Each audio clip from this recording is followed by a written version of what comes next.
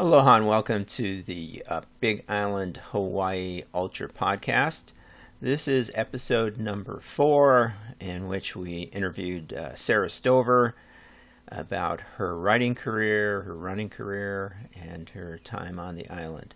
So again, this is the audio version, so please do enjoy. And if you want to help us out, you can go to www.patreon.com/Hawaii Ultra and donate the price of a cup of coffee per episode if you can. Mahalo. Aloha! We have Sarah Stover here. Aloha! Happy Saturday. This is Easter weekend Saturday, and This would have been the 39th annual Macathon 5K, 10K race down in Honau now. And one of my favorites. A beautiful race, very deceptively, don't you think? Looks flat, right? Yeah. But isn't, and it's hot. Yeah, my first time running that race, I remember running past like the corpse of a cow and being like, where is this taking us? It was that cow corpse kind of embodied my whole Macathon experience. It's funny you mentioned that because that's been my, we're in the midst of this COVID-19 thing everywhere. And one of the things that they say is you lose your sense of smell. Okay. And there is a dead pig up on Manaw Road from last winter, basically, from like months ago that I hadn't smelled it in months. And the weather got a little bit warmer and it's like, oh, nope, still got a sense of smell. Yeah, that's a good sign. So, although it would be nice to like have it like you could turn it on and off, like how that turn it off. Well, that would be asthma, which I have too. But so, where were you raised as a child, Sarah? You're back in upstate New York. Upstate New York, which I would like to take this moment to explain to people that when I say I'm from New York, I lived 7 hours away from New York City. Like this lovely background you have of like the farm country and the cows and the horses, that is a lot like where I grew up. Only there was snow and it's a lot flatter. Rochester, New York is where I'm originally from. And then I went to school in Buffalo. People don't always know Rochester, but they seem to know Buffalo. So that is where I that's where I was until I was 22 years old. So Buffalo was the nearest big city, or was there another? Rochester is actually a city too. And so there's Rochester and Buffalo. They're comparable cities. They're notable for different reasons. And in between is just really farm country. Oh, okay. Yeah. And vineyards. I went to school in Minnesota and stuff. So when you say Rochester, I'm thinking of Rochester, Minnesota. Right. Most people don't think of Rochester, New York. Yeah. Do you have brothers, sisters? What's your sibling situation? I have a younger brother, Aaron, who's a tattoo artist in Philadelphia. And my sister, Becky, lives in Massachusetts with her husband, Daniel. And they have a little girl. My brother has a little girl, too. And my sister is a therapist for, is she a therapist, life coach? I think technically she's considered a therapist for people who have learning disabilities, autism, Asperger's, who are getting into higher education. So they're smart enough to get into college, but they don't function well in like classrooms. So yeah, my sister's very intelligent. My brother and sister are both very intelligent. My brother's just incredibly talented. If anyone needs a tattoo, when we're allowed to do that again, yeah. I actually don't have one, oddly enough, but my parents are in North Carolina. So the funny thing is that I was the last person in my immediate family to leave New York, the state of New York. Oh. The time I moved, they were all like, why did you stay so long? Everyone was like, snow, cold, nut, I'm out of here. Yeah, well, I used to have a girlfriend from North Carolina. She was a preacher's daughter, and when I interviewed Jacob, I didn't realize he's from Tennessee, and he said like 30 minutes away from where they do the Barclay. Oh, cool.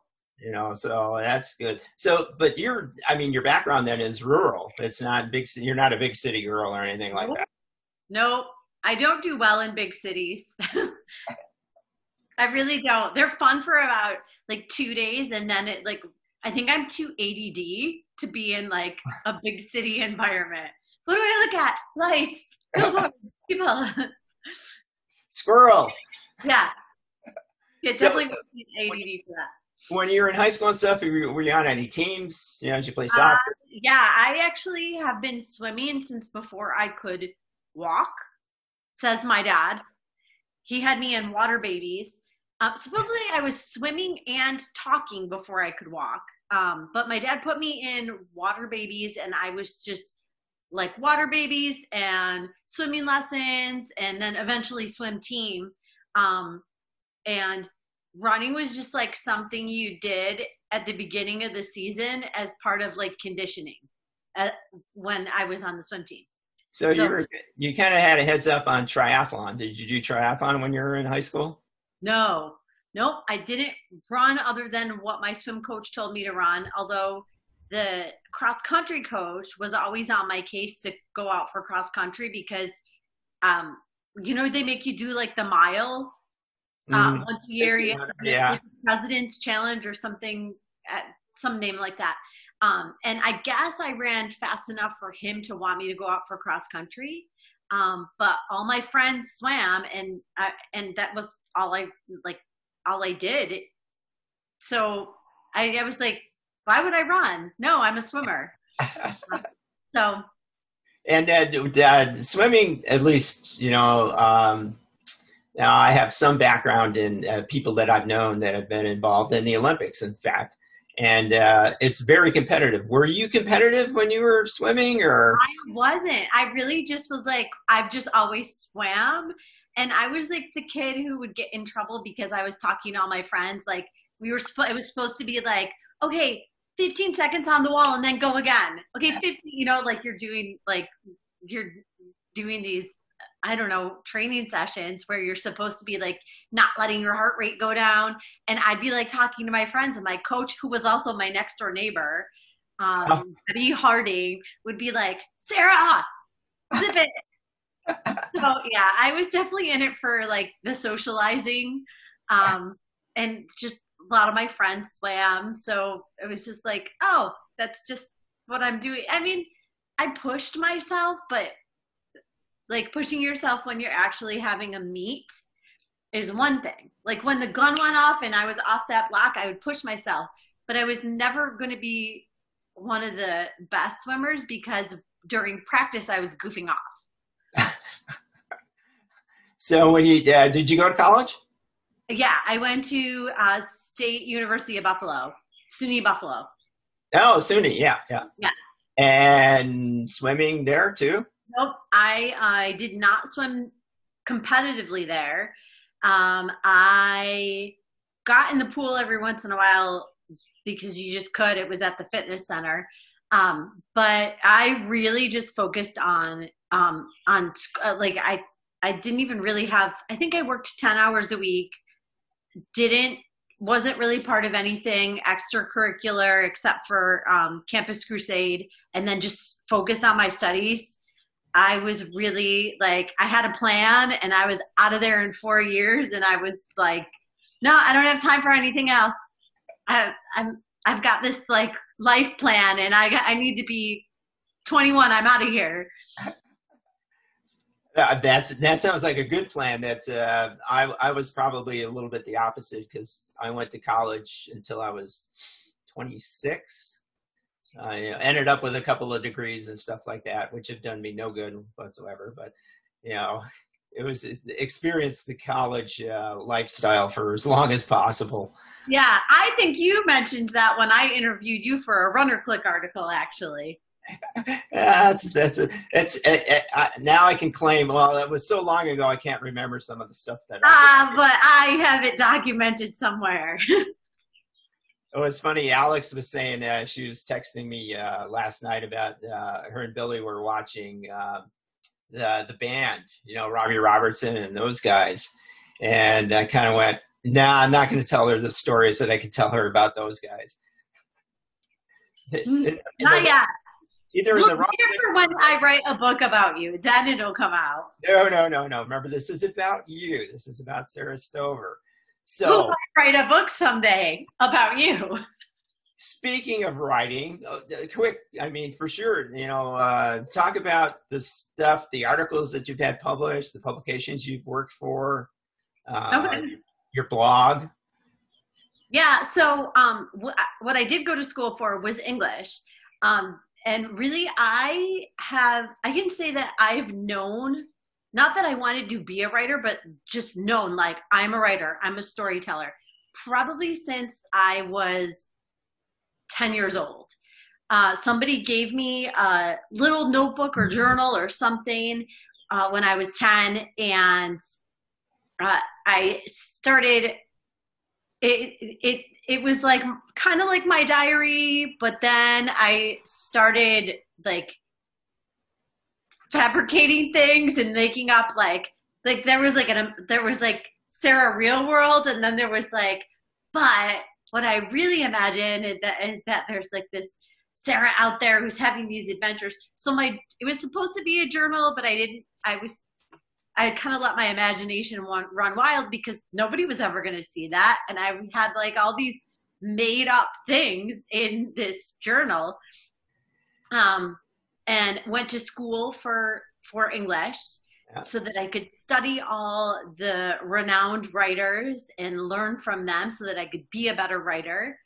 The first thing you have a couple of favorite writers? Mark Twain, definitely. Mark Twain. I love Louisa May Alcott and Ellen Montgomery. So the Anne of Green Gables books and Little Women, and I'm trying to think who else. What is this? Patrick got me into this guy. Hold on. Hunter Thompson. No, it's like this is my. I didn't know about him. I don't know how you say his name. Paola Coelho. Can you see? He wrote like The Pilgrimage, the Alchemy book. Oh, okay. Yeah. Degree in English here. Yeah. Another English degree person. So who else? I'm trying to look over at my bookshelf. There's 4 Mark Twain books up there. Shakespeare. I love Shakespeare so much. If Shakespeare was indeed one person, but anyway. So how did your writings, after you were doing your journal, and then it kind of developed into more fiction, a little bit more fiction in there. What was the next stage of your writing that you remember back? It then became poetry. Yeah. And I was in middle school, and I think it was like Desert Storm was going on. And God, I'm old. Yeah, I must have been like in 7th grade, and everybody in 7th grade like decided one day that they were gonna like have a protest, like in the 60s. And we were gonna go protest, man. Okay, and so I remember thinking like, you guys are gonna like all get up and march out of your classrooms at the same time, and like, how is it gonna accomplish anything? Who is the president? Are you gonna make it onto the news? Is the president gonna pay attention? And you know what? I'm going to pull out troops because those like 110 middle schoolers just protested. And I remember being like, this is so dumb. And I didn't walk out. I stayed I was probably the only kid who stayed in my classroom because I was like, this doesn't make sense to me, so I'm not going to do it. But I stayed back in the classroom and I wrote a poem about what I thought it would be like to be there and be one of those soldiers. Oh, and my English teacher was like, right? Yeah, my English teacher was like, "Why? What are you doing? Everybody marched out." And I was like, "Yeah, but it's a waste of time. They're wasting their time." I was like, "I wrote a poem," and I showed it to her, and she got it. Somehow she got it published in the local paper. Oh, wow. And that was kind of like this aha moment for me, where I realized, like, I reached more people, and I don't know, like, made a difference to a certain extent than everybody else kind of following the leader and being sheep. And I kind of went, like, okay, I'm 12 years old, but like, I can think for myself, and I can write these things that, like, I can get through to more people by writing things that matter. And that was kind of like my, like, oh, this is my vehicle in the world. This is my platform. You realized that you had a louder voice through the medium that you were actually using. Yeah. Yeah. Then the rest of, and I never wrote that thinking, oh, it'll be in the paper and everyone will hear about it. But here were all these kids who were hoping they'd get on the news or have somebody write about what they did in the paper. And here I am, like, oh, I just wrote this because it was in my head, and that's what ended up in the paper. Wow. Yeah. And so when you got to college, did you stay with the poetry, or did you just... Poetry, writing plays, of course, papers are, if you studied English, you'd know that's such a huge component of getting your degree in English. Write papers about what you read. But yeah, on my own, and because I had assignments to do so, I was writing short stories, poetry, yeah, and a couple plays I wrote. So that was, and I did it all in 4 years. Like, I only planned on smarter than me. 4 years, and yeah, I stuck to that. Did you ever have? I can still remember we did a Middle English, an Old English dinner at one of the English professors' houses and stuff, where we went over and made food, and he somehow back then found mead, so we drank mead. No way. I keep telling the B-boys that should be the next thing. We've discussed this. There needs to be Big Island mead. We can get a hold of Alex, and she can talk to the winery. Yeah, maybe they can join forces. We have friends who brew beer. We know that too. So there's always an opportunity. So when you were in college and stuff, were you too busy trying to get through college and that? Did you have boyfriends, girlfriends that anybody want to mention? My first boyfriend in college, yes. Yep. Most of sophomore and junior year, a little bit of senior year, but he went away he joined the Air Force when I was a junior, I believe. So it was long distance, and then he broke it off, but not before he flew me out to Monterey, California. So yeah, I got like my first real, like, I got on a plane and flew somewhere by myself. That was the first time. Oh, wow. Yeah.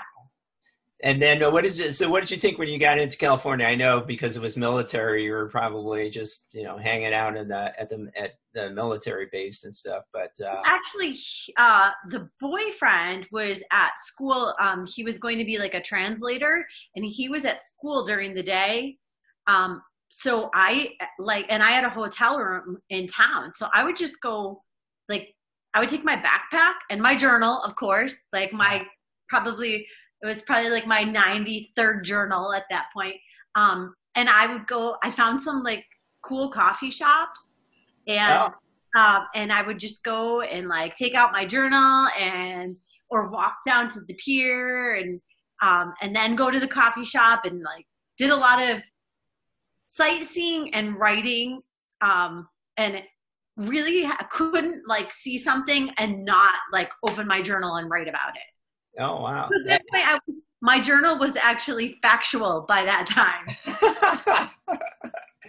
So the different change in weather too, I imagine, even depending on what time it was.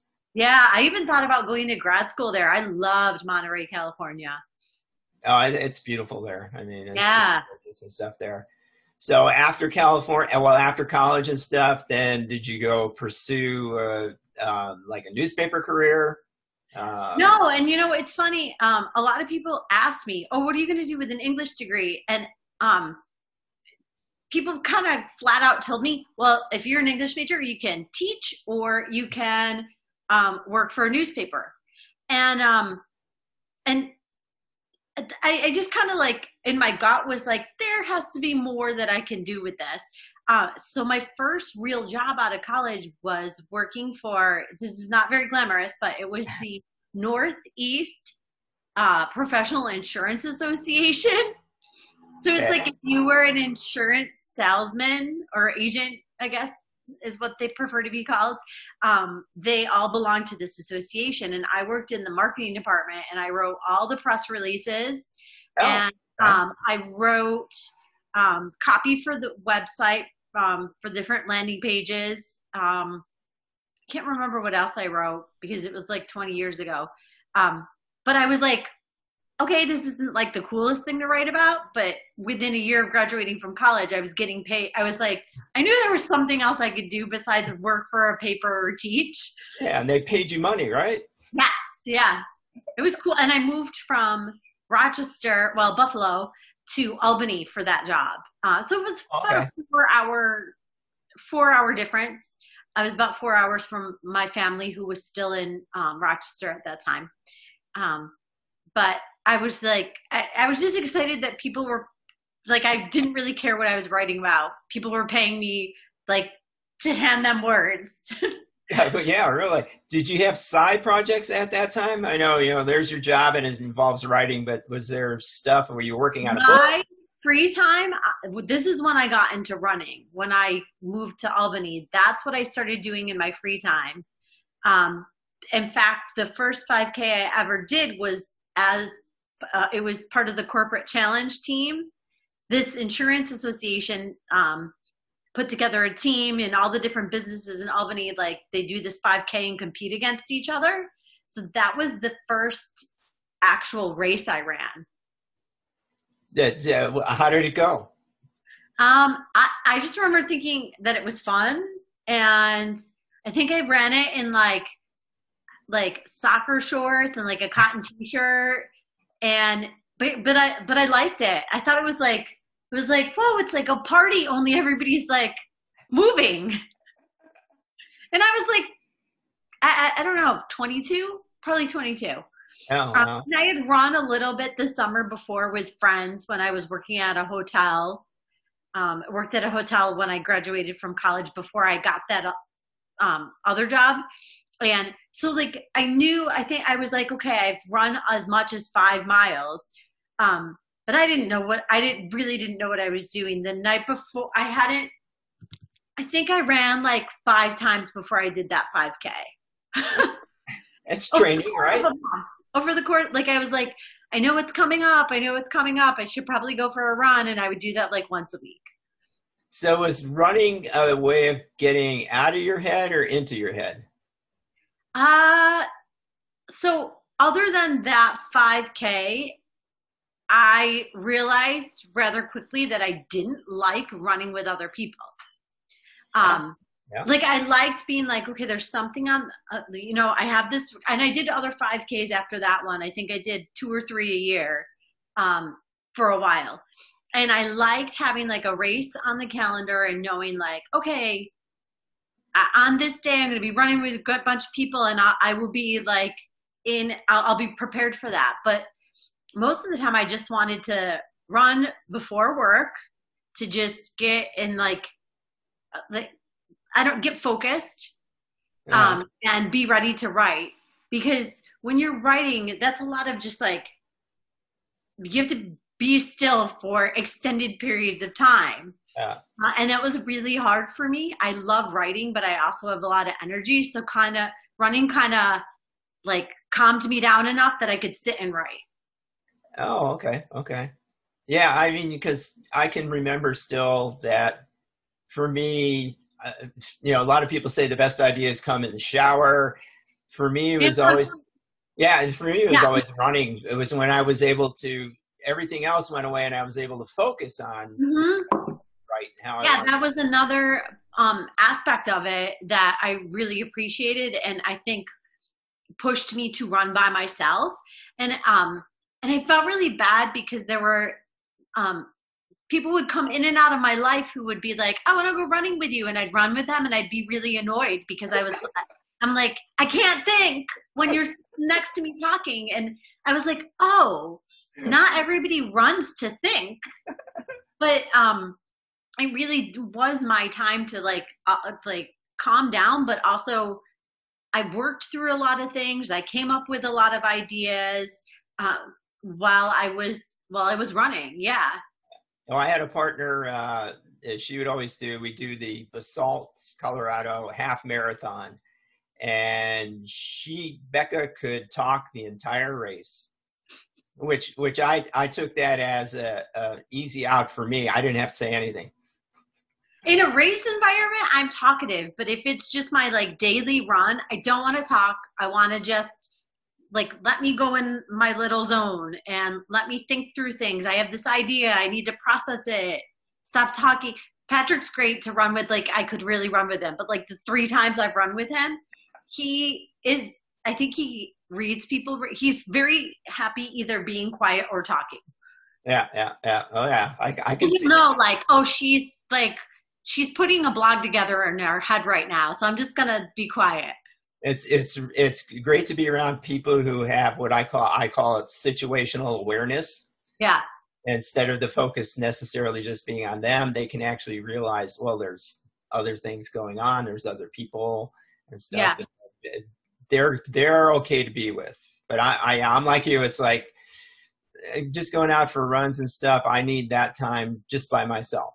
yeah. And like if I see, like, I'll see you on a road, and I'm like, cool, that was a fun little like commercial break. Yeah, yeah, yeah. Very well put. I like Yeah, that. but then I can be like, okay, and now I can like get a selfie with Joe and be on my way and go So, back into my head. how did you go up from 5Ks? Did you start doing 10Ks, half marathons? Uh, so I started working at a marketing firm. I left the insurance association, and there was this guy there, Marathon Eddie. Hi, Eddie. I'm gonna make you watch this because I'm giving you a shout out. Marathon Eddie, who would like travel all over during marathons. I remember he went to Honolulu and did the Honolulu Marathon, and we were all like tracking him from the office. And he convinced me to do a 15K. So I jumped from 5K to 15K, and here was like my logic. I was like, well, I will go out the next 2 weekends and see if I can run 8 miles. And if I can run 8 miles 2 weekends in a row, then I'll sign up for the 15K. And I think I was at like 4 or 5 miles and jumped to 9.3. And so I signed up, and it was so much fun. It was so much fun. It's in Utica, New York, which is just like podunk, like kind of the beginning of the Adirondack Mountains. But Yeah, they yeah. shot down the entire like town, city. It's very industrial. Like if not industrial, it's like industrial but rural. Anyway, it's a weird town, but they shut it down for this race. And it is, last I heard, it was the biggest 15K in the US or oldest. There's something, Wow. Well, you'll that's a have long to distance. fact check this. There's something about it that it's like, it's famous. It's called the Utica Boilermaker, and it, it Wait, were ends, the Boilermakers involved? yeah, well, it's like the Utica boilerplates are like Oh, the, so there weren't beers with shots in them. no, but it ends at the Saranac Brewery, and Oh, they give you Saranac beer at the end, and there's like a band playing and thousands of people. It's like it turns into like Woodstock, only with runners drinking at 9 in the morning, music playing. But while you're doing the race, every mile, or you go through all these neighborhoods, and all the neighborhoods are competing to be like the most spirited oh, wow. because they want the runners to vote. They win a block party if they're the most like fun neighborhood. They go crazy. DJs set up in like someone's lawn. Other people are like handing out beer at like mile 3, popsicles. Like there were belly dancers. There was like Sounds a like bunch my of kind guys of in race. kilts playing bagpipes, and then people dress up in costumes in the middle of July. It's people are crossing the finish line with beers in their hands, and it's thousands and thousands and thousands of people. That was my first 15K. That was like when I graduated from 5Ks. Oh, excellent, excellent. And so far up until that point, though, you'd been strictly roadrunner. Yeah, just road running. When did you find or had trail running? Did that come up? Actually, it was, well, no. I did a couple trail races, but it didn't stick because I got into triathlon. But my first trail race was called the Indian Ladders Race, and I remember like I ran it in probably like Saucony Grid Stables, or just like a road shoe. And 15K through these trails, and at one point we ran through mud and my shoe got like sucked off my foot. Yeah. And like there was another point where like we were grabbing tree branches to pull ourselves up the side of a hill, and I thought, I was like, this is so much fun. Like so obviously like there has to be an element of fun or I'm not interested. Like there has to be like guys playing big pipes or something crazy like, I don't know, ropes. Or beer. So I did that, and then I think the same people who put that race on put on another one that was like a 10K that I did. Oh no, I did. Xterra had a trail race and triathlon in Lake Placid. Oh, okay. And I did not the triathlon, but I did the trail race, which was also a 15K. And so then you were actually biking and doing that stuff. No, they did like the trail race on Saturday and the triathlon on Sunday. Oh, okay. And I think they only did it for like a year, but that was another one where I was just like, this is so much fun. We're just like running through the woods, and I met some people from like Quebec and ran with them, and I know why it didn't. I know why I stopped doing it, and triathlon came into my life. But I remember like a lot of times when I had moved on and I was so into triathlon, I would like daydream about trail running. Like my heart was always in trail running. My heart was never really in triathlon. Did you do your first marathon as part of a triathlon or just I did my first marathon after signing up for Ironman Lake Placid because I realized, oh no, wait, did I? No, I did. Lava Man was my first triathlon in 2009. Yeah. And then that was in March, and by July, I had done a half. It was called Muscle Man in the Finger Lakes in New York. Well, I kind of heard of that, yeah. Yeah, another fun one. You run through a vineyard at one point in that race, and you're going past like all these Amish farms on your bike. I don't even know if it exists anymore, but after I did that half iron, I went like, if I could do a half iron, I can definitely do a marathon. Like that was my logic was like, if I can propel myself forward for I think it took me 6 hours to do that first half. I was like, I was moving for 6 hours.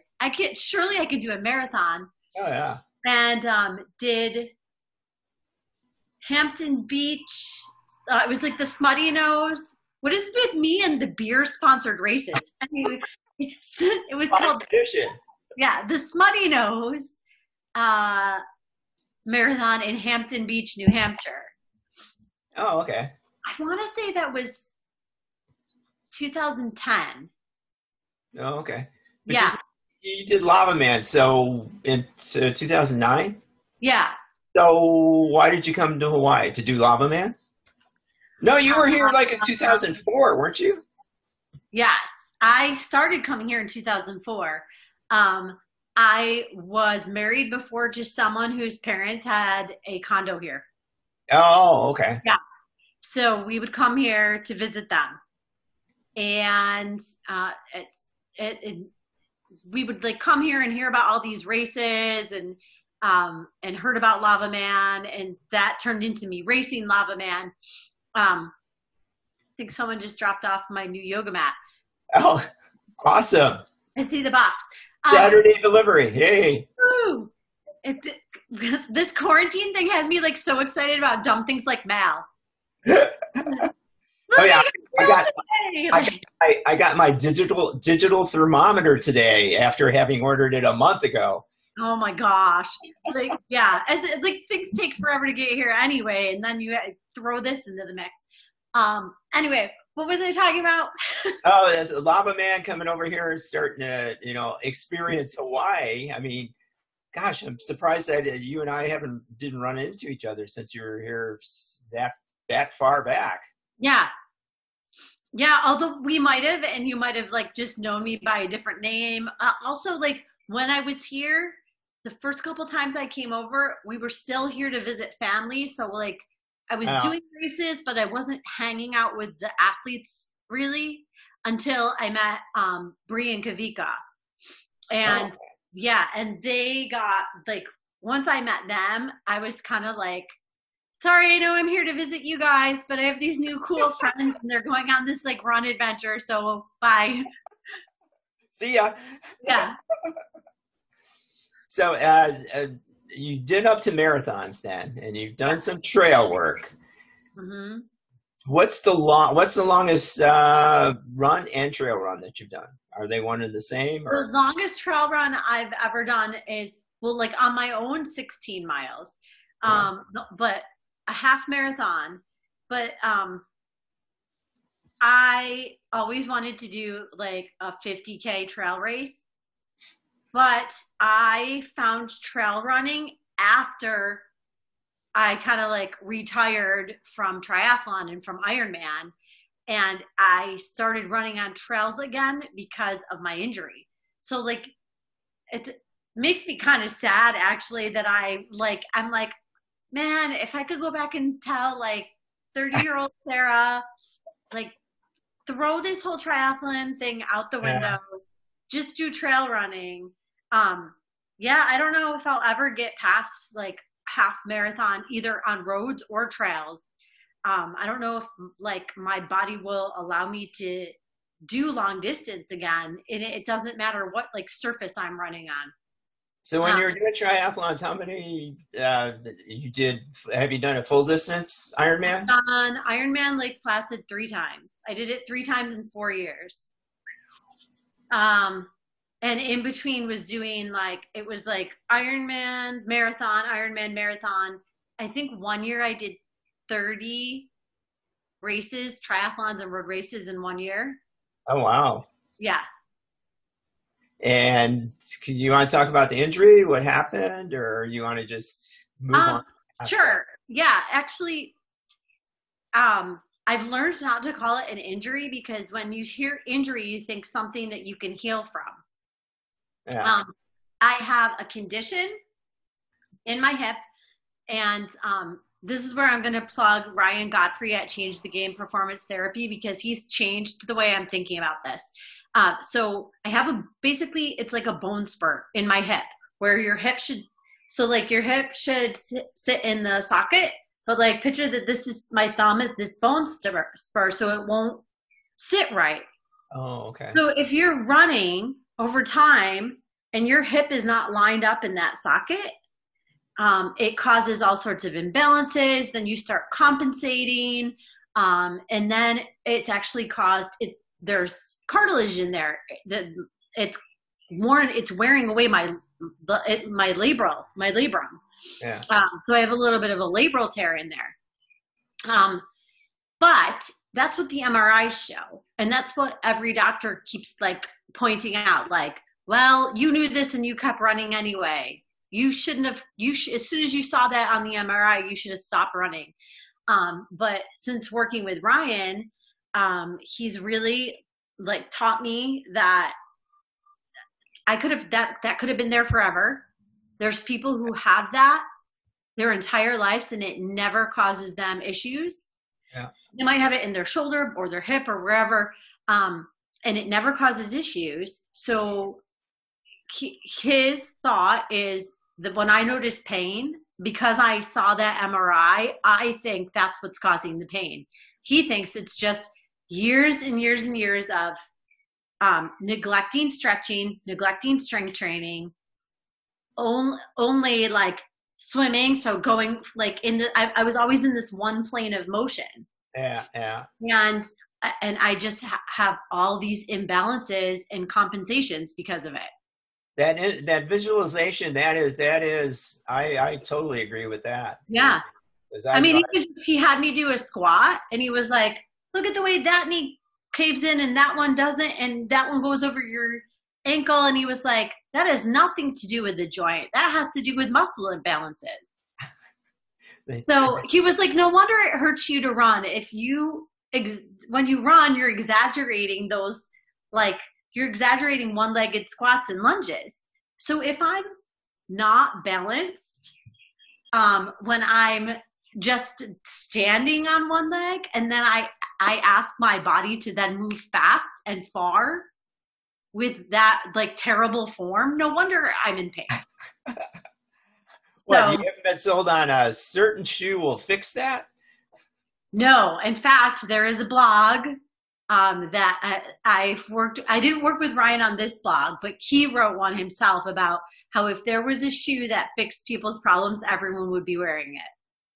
Oh yeah, well, and every shoe manufacturer will tell you it's their shoe. Yeah. And what do you run in now? What do you basically? Right now, I'm running in New Balance. It's like 14 something, 15 something. My favorite shoe ever, though, they do not make anymore, the New Balance Vazi Summit, and it's a trail shoe, but I actually ran on roads with it because it was so, like, it fit it was like made for my foot. I loved that shoe. I bought like the last 3 pairs on eBay. Really, I think they were the last 3 pairs because I've checked and they're gone. Yeah, I did all New Balance. Make them again. I did that with the original Cliftons, where they changed the model and stuff, and it's like I actually went to Melissa down at Big Island Running Company, and I said, "You got any of those Cliftons left?" Yeah, I was like trolling eBay, like, yeah, they don't make. I called New Balance. I was like, "Do you guys just happen to have any?" Then they didn't. Yeah, I ran for a lot of years in New Balance because they were the only manufacturer that made a 4E. I have a wide foot. Oh, okay. So I went through the 889s and 990s and a bunch of other ones. Okay. What do you have? What do you have as far as any other equipment that you use on a regular basis? Do you use any pack or anything like that? That's your. I use a Camelback. It's like a medium sized one. And I haven't ever gone far enough where I've needed anything bigger than that Camel. It like comes halfway down my back. Oh, yeah. It's just Camelback's the brand. I don't even know what, like, it's the name of the actual pack is. What else do I use? Socks, any particular, you wear in Gigi socks or? I wear Right socks. Oh. I love them. I think I got them, like, I had a pair that I ran or had for hiking, and they're like they're like the anti-blister sock. Yeah. They're just, it's WRIHT, Right sock. I love them. Oh, okay. And when you does it bother you to run? Well, again, I feel bad. We're rubbing it into everybody else in the world. Does it bother you to run in hot weather? Having been no, actually, but like between my hip and for a lot of reasons, I had a really hard time running in the cold. I had a hard time breathing. My hip would bother me. I never seemed to loosen up. And I'm weird. I like running in the heat.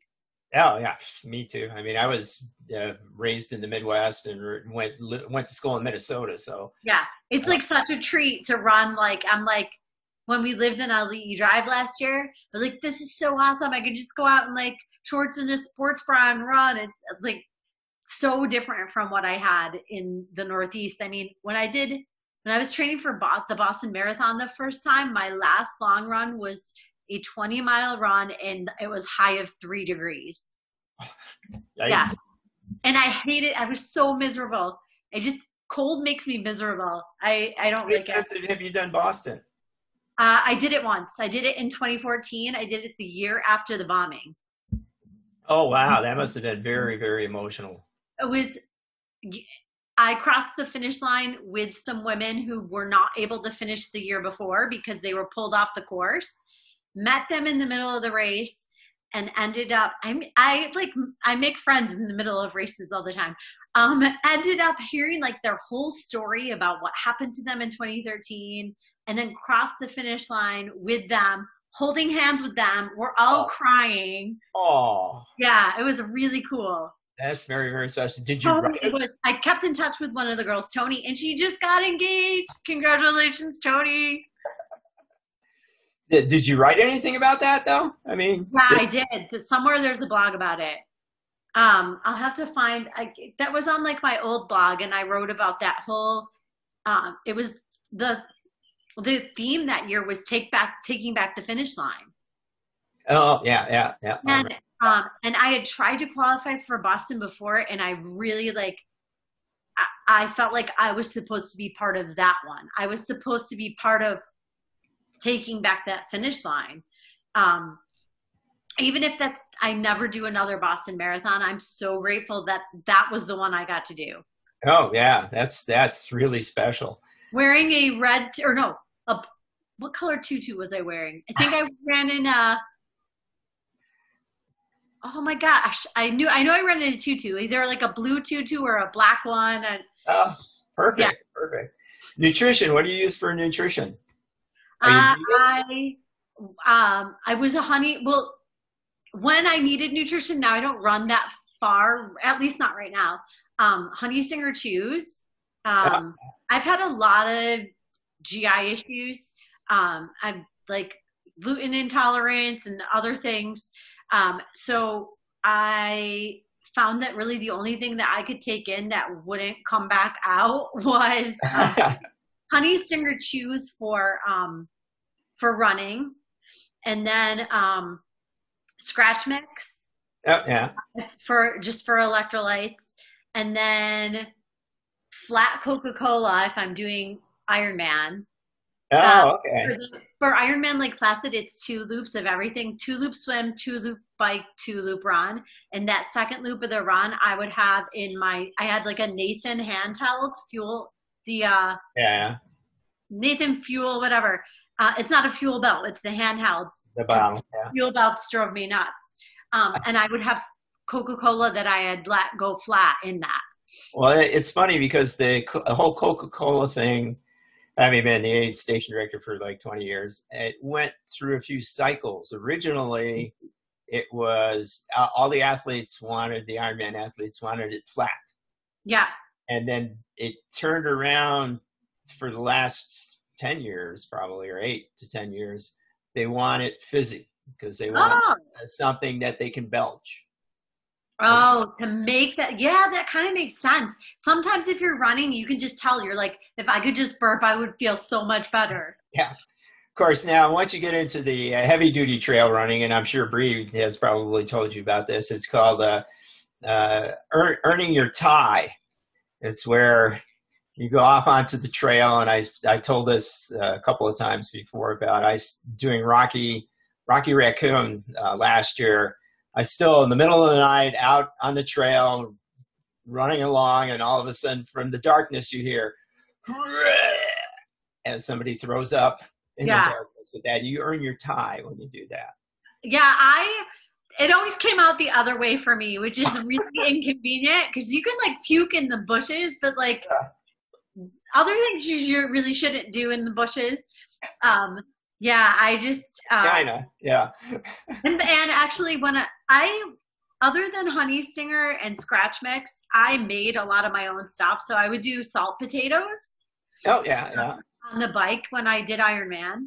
And then I would make my own Rice Krispie treats, but I would use peanut butter and honey Ooh, instead of marshmallows and butter. ooh, Yeah. that sounds really really And tasty. those are really like it had to have like super simple ingredients, otherwise I couldn't digest it. Oh, PB&J. Yeah. Gluten, the bread. Oh, gotcha. Yeah. Uh, I learned that training for my first triathlon. I was like, why is my stomach upset every single time I do a long ride or a long run? And it was like everybody else around me was like, oh, this is what you bring, peanut butter and jelly. And so it took me like the first couple months of training to realize like, okay, just because everybody else is eating that doesn't mean it's going to work for me. And I didn't know why. I just knew it upset my stomach. yeah. So, what do you think the triathlon season, since you have been in triathlon, what do you think the triathlon season is? Is it gonna? You think it's gonna happen the rest of the year? I mean, so far I had to cancel two of my races, the path races. Lava Man, Jerry just, I think, made a wise decision and she canceled Lava Man. She didn't try to delay it. And Macathon would have been today, so that was just canceled. And the next race, technically the next race coming up would be Kona Marathon in the middle of June. Yeah. And I checked the webpage this morning and Brent hasn't posted anything about it being Okay. delayed. And Okay. Honu got canceled in June, first week in June. Do you think they're going to be able to pull it off? I mean, there's a lot of qualifier races that are stacking up before October. So Yeah, that's the thing. I feel like if it's a race like Macathon, if it's a race like that where it really kind of just attracted like the local crew, I feel like, okay, perfect example. Like this is not really triathlon though. I was gonna say I think Kau will probably happen. oh, okay. That's I don't. August. Yeah. Actually, I think that's the end of September. Oh no, I'm thinking of the Mana 10s in August. Yeah. Oh, okay. Well, even that, I feel like races like that where it's not people aren't really traveling to Hawaii for that race. Um, and maybe we'll all be allowed out of our houses by then. I don't feel like those races. I don't see a reason why if people are able to go to work, then they should be able to do those races too. But triathlon's going to be hard because of all like so many people aren't just doing a triathlon for the sake of doing it. They're doing it to qualify for something else. Yeah. Um, so I don't know how you work at, I feel bad for those race directors. I would not want to have to figure that out. Yeah. What if this is the year that they finally just have Kona just for Kona and it's not because of championships? Haven't they been talking about that for years? Uh, Saying have championships move around. well, Um, what they did eventually was is they developed championships in Europe, the European Championship, uh, or Pacific Championship, and right, it was more to promote races, to be honest, so that people could go to a championship right. race and stuff. A few years ago, I don't know. I guess my NDA would be gone by now, and I don't think it's that big a secret or anything. But they were trying to have Honu to be the half Ironman World Championship, and we got together and talked about whether we could pull it off because Mhm. it would have to have not been in June. It would have had to been more around October, the regular Yeah, Ironman. I mean, I guess that's one thing they could do is they could move the date. Oh Um, boy, that'd be tough though. I right, mean, because then you're starting to get well, and then also, Boston got moved to September. So, yeah, although there is some overlap with people doing Boston and Ironman, but maybe no, actually, yeah, a lot of people would have done like Boston would have been their start of their year, yeah, and then they would shift gears and start focusing on getting ready for qualifiers and then Kona. You know what I would love to see happen with this? I just have this feeling they're not going to be able to pull off Ironman because they can't. Nobody can qualify, which will It will be really sad for one reason. Well, me personally, it will be sad because my friend Danny Arnold, who is my twin, Oh, even though we are 20 years apart, our birthdays are one day apart. And if that, oh my gosh, I'm just going to say this right now. You need to interview Danny Arnold and you'll be like, it's Sarah, only a guy. He is really, if you talk to him, he's more entertaining than me and he has better stories because he's 20 years older. He finally got in through the legacy program this year. oh, wow. So I will be so sad. And he was going to show up like in time for both of us. He was like, I'm going to come early so we can celebrate our birthdays together. If they cancel it, that I'm going to be really sad. Like, what do you have to do? 12 Ironmans to get into the legacy program? Yeah, and they've already said if the race is in October, and if it yeah. And I was there for his first Ironman ever. I was there when he started this whole thing. So it was going to be really epic. Like, I wasn't doing Ironman yet, but I was there when he did his first Ironman, and then I was going to be there for him doing Kona. Oh. So it's going to be there for like the start and like the big accomplishment. Oh, wow. Yeah. So I will be very sad on a personal note because I want Danny to have that experience, but also I would love to see people like still go out and do Ironman and do it like old school. Be like, well, they're not going to make it. Yeah, it's like back when there weren't sponsors and there weren't volunteers. I would love to see people just show up and be like, let's go back to our roots.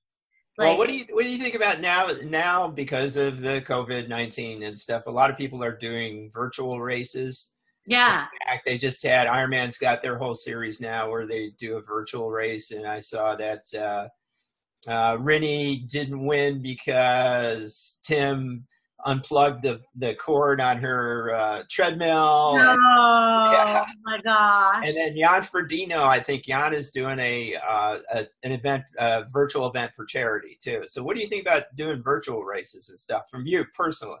I think virtual races are an awesome idea because I think a lot of us really need something beyond. I mean, there are plenty of people like my husband who just runs to run. And if there was never another race again, he would still be running. But there are a lot of us who like races where we need that connection. We need something on our schedule to work towards, to look forward to have a purpose for getting up and working out. And virtual races or even virtual classes and workouts are giving people that way to stay connected when we feel very isolated right now. And it's giving people the motivation they need. Like, I have this class scheduled and I know all my friends are going to hop on Zoom and we're going to do this strength training class at the same time. I have this virtual race scheduled. Oh, and then there's the charity aspect. If you integrate that into this whole mix, doing something for someone, something that is bigger than you, someone that has a more dire situation than yours. So I think these virtual races and classes and then the charity aspect of it I think they're going to get a lot of people through this. Yeah, I'll put a plug in for the Sunset 5K, which we had to cancel as part of Lava Man, where Janet, which I love. Janet has and Grant from Bikeworks have put out their 5K challenge. Anybody who you can I'm running Bikeworks. Yeah, very good. You can do a 5K this anytime this month, and then post it online and use hashtag, I think, Bikeworks and Lava Man and Sunset 5K, and they have the awards they already got. You know, they were ordered, they got them in and stuff, so they were gonna do a drawing then to hand out mugs and stuff. Okay. To people and stuff. So plug for those guys, and they're our local, they're our friends. You know, basically is what it comes down to. Yep. Not speaking of your husband, we'll ignore him, but you helped coach, didn't you? Last year before last? Yeah, well, actually, I was a triathlon coach, even though I'm not certified in like any capacity. I helped coach triathletes back when I lived in upstate New York. I didn't know that. Wow. And then Patrick coached track for Konawaina. And then I was always at the meets. And that turned into David Wild inviting Patrick and I both to be his assistant coaches for cross country. Oh, okay. Yeah. So we'll talk a little bit about Patrick. How did you meet Patrick? Okay. I met Patrick on Instagram. Oh, no, really? Wow. Yeah. Bree had kind of transitioned from triathlon to trail running at the same time as I had, and we had stayed in touch since I met her in 2009. And just to interrupt a little bit, in case people don't know, we're talking about Bree Brown. Who was Bree Wee at the time that I met her, yeah. And I stayed in touch with her. Whenever I would come to the island, she would like plan all these awesome like run adventures or invite me on whatever rides and swims she was doing, even though like I couldn't keep up with her. And so she and I really like bonded on another level over exiting triathlon and getting into trail running at the same time for different reasons. In fact, I was at her last Ironman ever. I surprised her and flew to Texas for the Woodlands Ironman. And so she had been saying like, oh, I'm going to start doing like trail ultras. And we would talk about it. And then I would also like see everything she would post on Instagram. And she was running with this, like all these crazy guys. It was like Patrick and Mikey and Billy. And I'm trying to I can't remember who else she would, maybe J.E., the other Patrick, Joe Barsha. And I was like kind of following along as she was like, okay, I'm going to do my first trail race. Okay, I'm going to do my first trail ultra. And then it kind of became, well, like I was talking to her, but also following this. And at some point mentioned to her that I thought one of her training buddies was cute. And which one was it? Was it Joe? Who was it? It was Patrick. I mentioned to her that I thought he was cute, but I had also started following him on Instagram, and just he would post like these beautiful like these pictures of like where he ran, and then he like whatever deep thought had popped into his head or poetic notion would be like the caption. And I was like, oh my gosh, I love the way this guy thinks, and I love how he's like so inspired by nature, and I thought he was cute too, and mentioned it to Bree, and then told her like, I think I said, by the way, your friend Patrick's hot, but don't tell him. She of course turned around and like told him, and he then mentioned to her that he had been reading my blogs. So we'd been secretly like, I'd been following him on Instagram because of Bree, and like admiring him from afar. He started following me and reading my blogs and admiring me from afar. Like I think he's the only person who's ever read every single one of my blogs. And that is how I ended up coming to Oahu in 2018 in January, because I knew I wanted to be there to see Bree run her first 100-mile race. But then I started talking to Patrick through Instagram message and then on the phone. And then I was like, okay, well, I have to meet this guy. So yeah, I met him in person the day before he ran hurt. Oh, wow. Yeah. Holy Then he had put me on his crew at that point. I didn't realize that. So it was kind of a mutual stalking situation. Yeah, like I would say admiring. I just like I would look forward to what he would post, and I would be like, Oh, good. I knew he'd be running this weekend. I was hoping to see like what he would say. And he was kind of doing the same thing with my writing. Like, we were telling each other this after the fact, like, I've been reading what you write like for months and you really inspire me. And we both like mutually felt inspired by the other one. Very cool. And so that's only 2 years ago, right? Yeah. Wow. It's got to be meant to be then, I would think.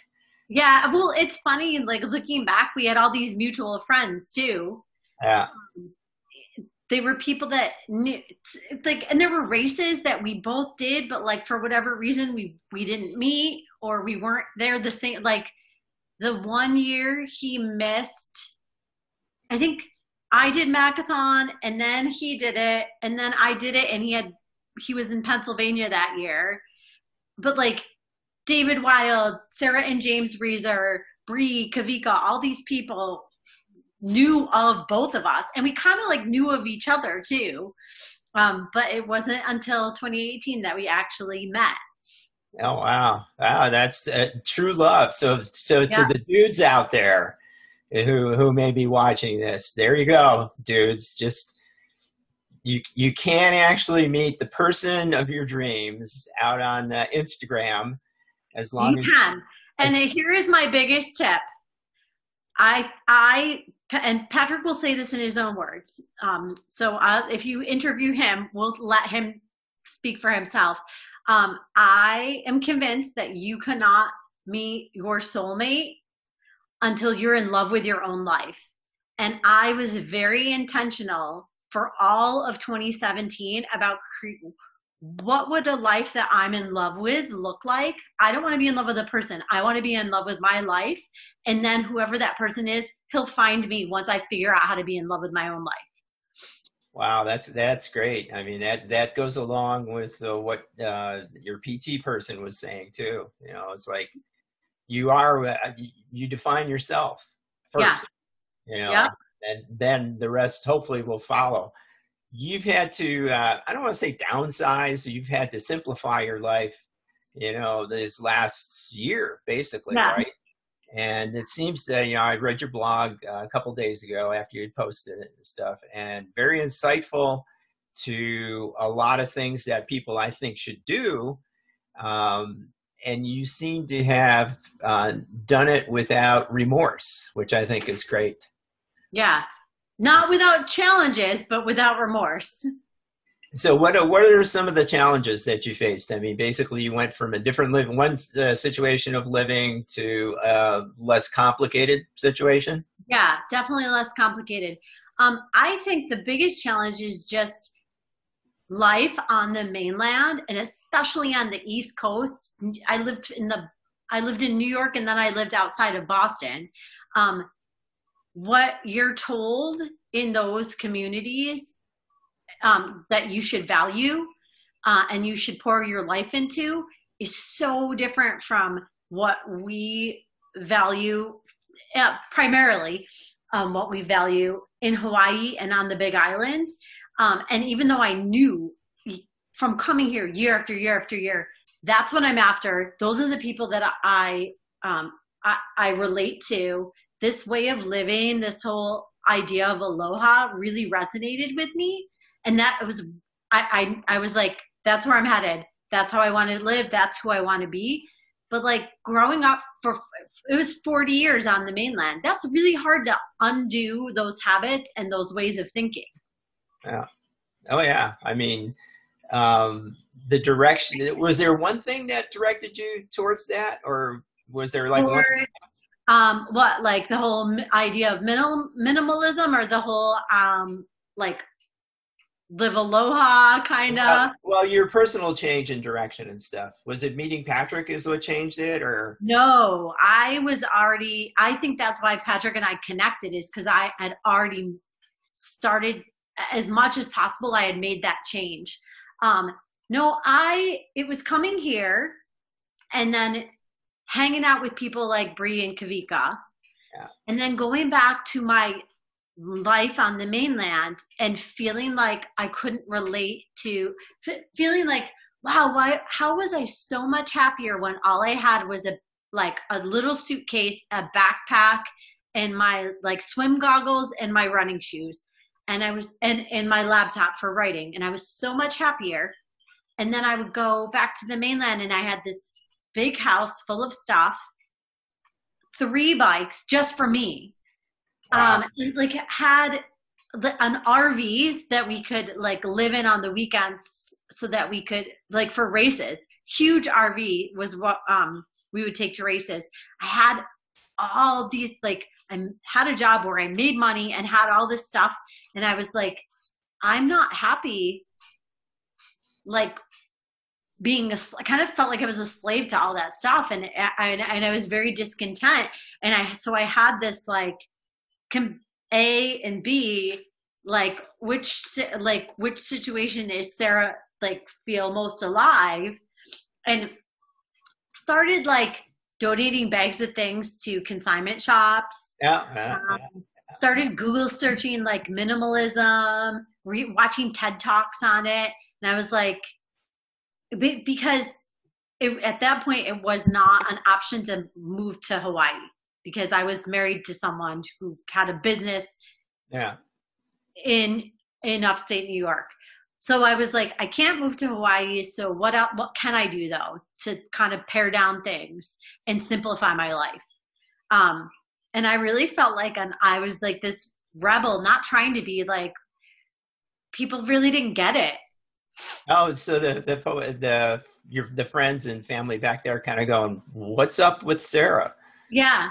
It was definitely like a foreign concept to a lot of people. But I was like, well, that's who I need to be to live with myself. And I was like, if I lose relationships, which I did, over making these life changes and deciding these 5 things matter to me and those 200 other things don't, I was like, then they're not supposed to be part of my life. And more people left than I anticipated. Yeah, funny how that works sometimes. Yeah. But like for the better, I think. But then also I've made room for all these people to come into my life who do understand where I'm coming from. Well, and I think you made the right decision and stuff, but it sounds like I think that people know, anybody who knows you know and love this Sarah. And probably might not have loved the other Sarah. No, she was intense, and you're not intense? Wait a minute. No, intense. Like I would have said to you, honestly, I would have said, I can't do that. I can't be on your podcast because I have to train. One of those. Yeah. And if I'm not training, I'm taking a nap or I'm like cleaning my bike or so. I'm really, so that kind of intense. So I didn't like that, Sarah. What's your situation now as far as what you think, what you want to do in the future? Do you want your writing to go in a certain direction, or don't you know? Or I do, and it'll be interesting to see how long it takes. It was really pretty close to where I wanted it to be before this whole COVID-19 thing happened. That has definitely set me back. But now I saw like, okay, I was almost there. And now that like I have the confidence to know like I can get back there, but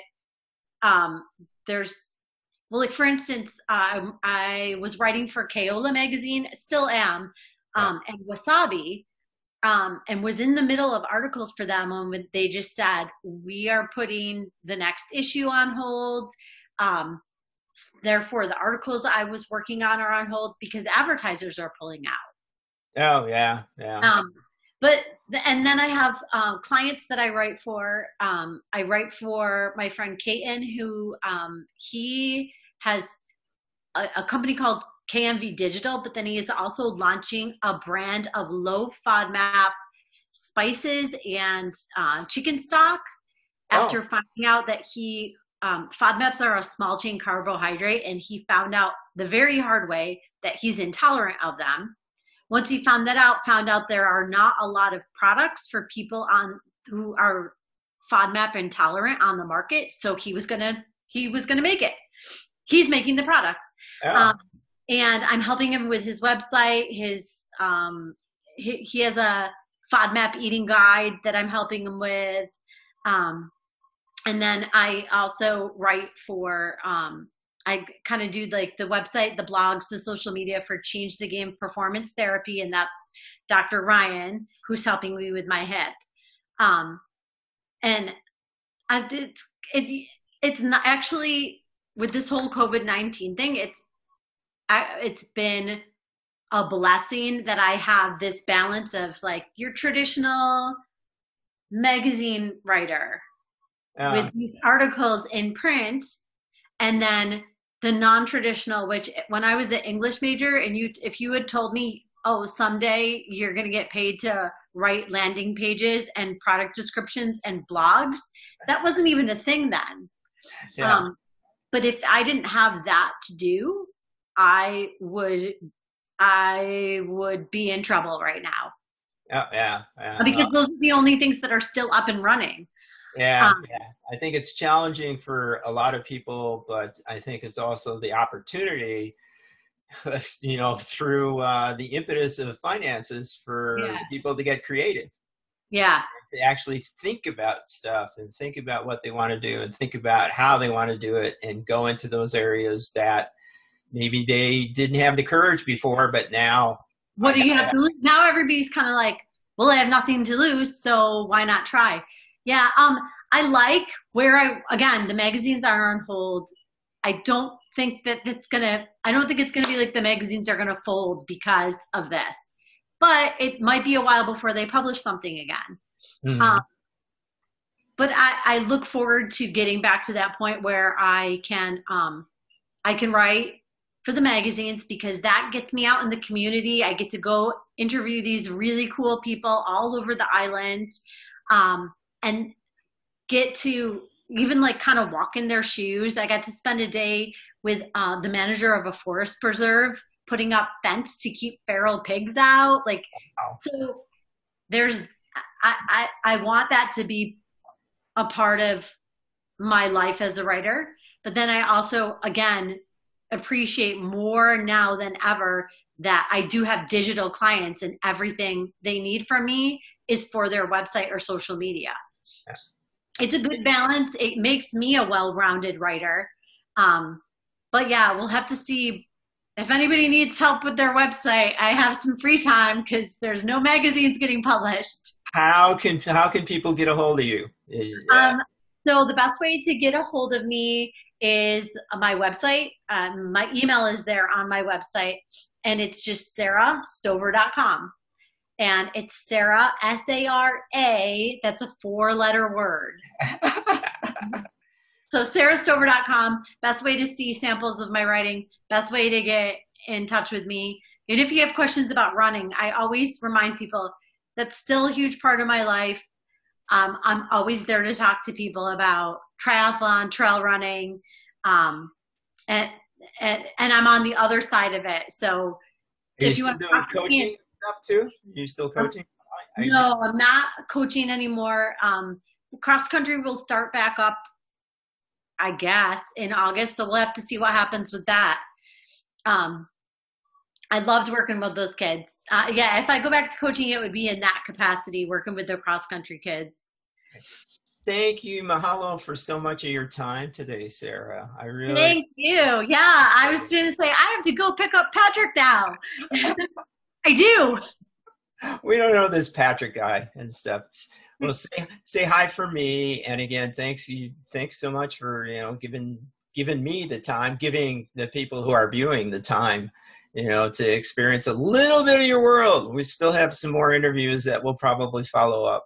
Certainly. Okay. Well, thank you. I'm going to go up to the digital world up here on the top, and like I warned you, digitally, I'm going to remove you, but only okay. digitally. Okay. Sayonara. Aloha. Aloha. that was just wonderful to have that. Gosh, I guess we've been at it for an hour and a half and stuff here. But again, thanks to Sarah Stover. And she just mentioned that her website is sarahstover.com. So it's SARASTOVER.com.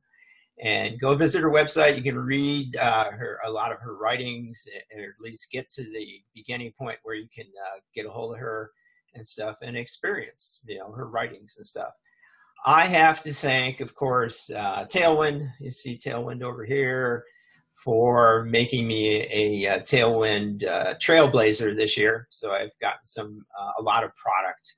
Actually, I still have plenty of stuff that I've gotten, and the rebuild, especially right here, the rebuild. I've been using that as I've been as active as I've been lately. But my plug for my site would be, if you search on iTunes or on YouTube, you can search for Big Island Hawaii Ultra, and you'll find both the audio versions and the video versions of our little podcast here.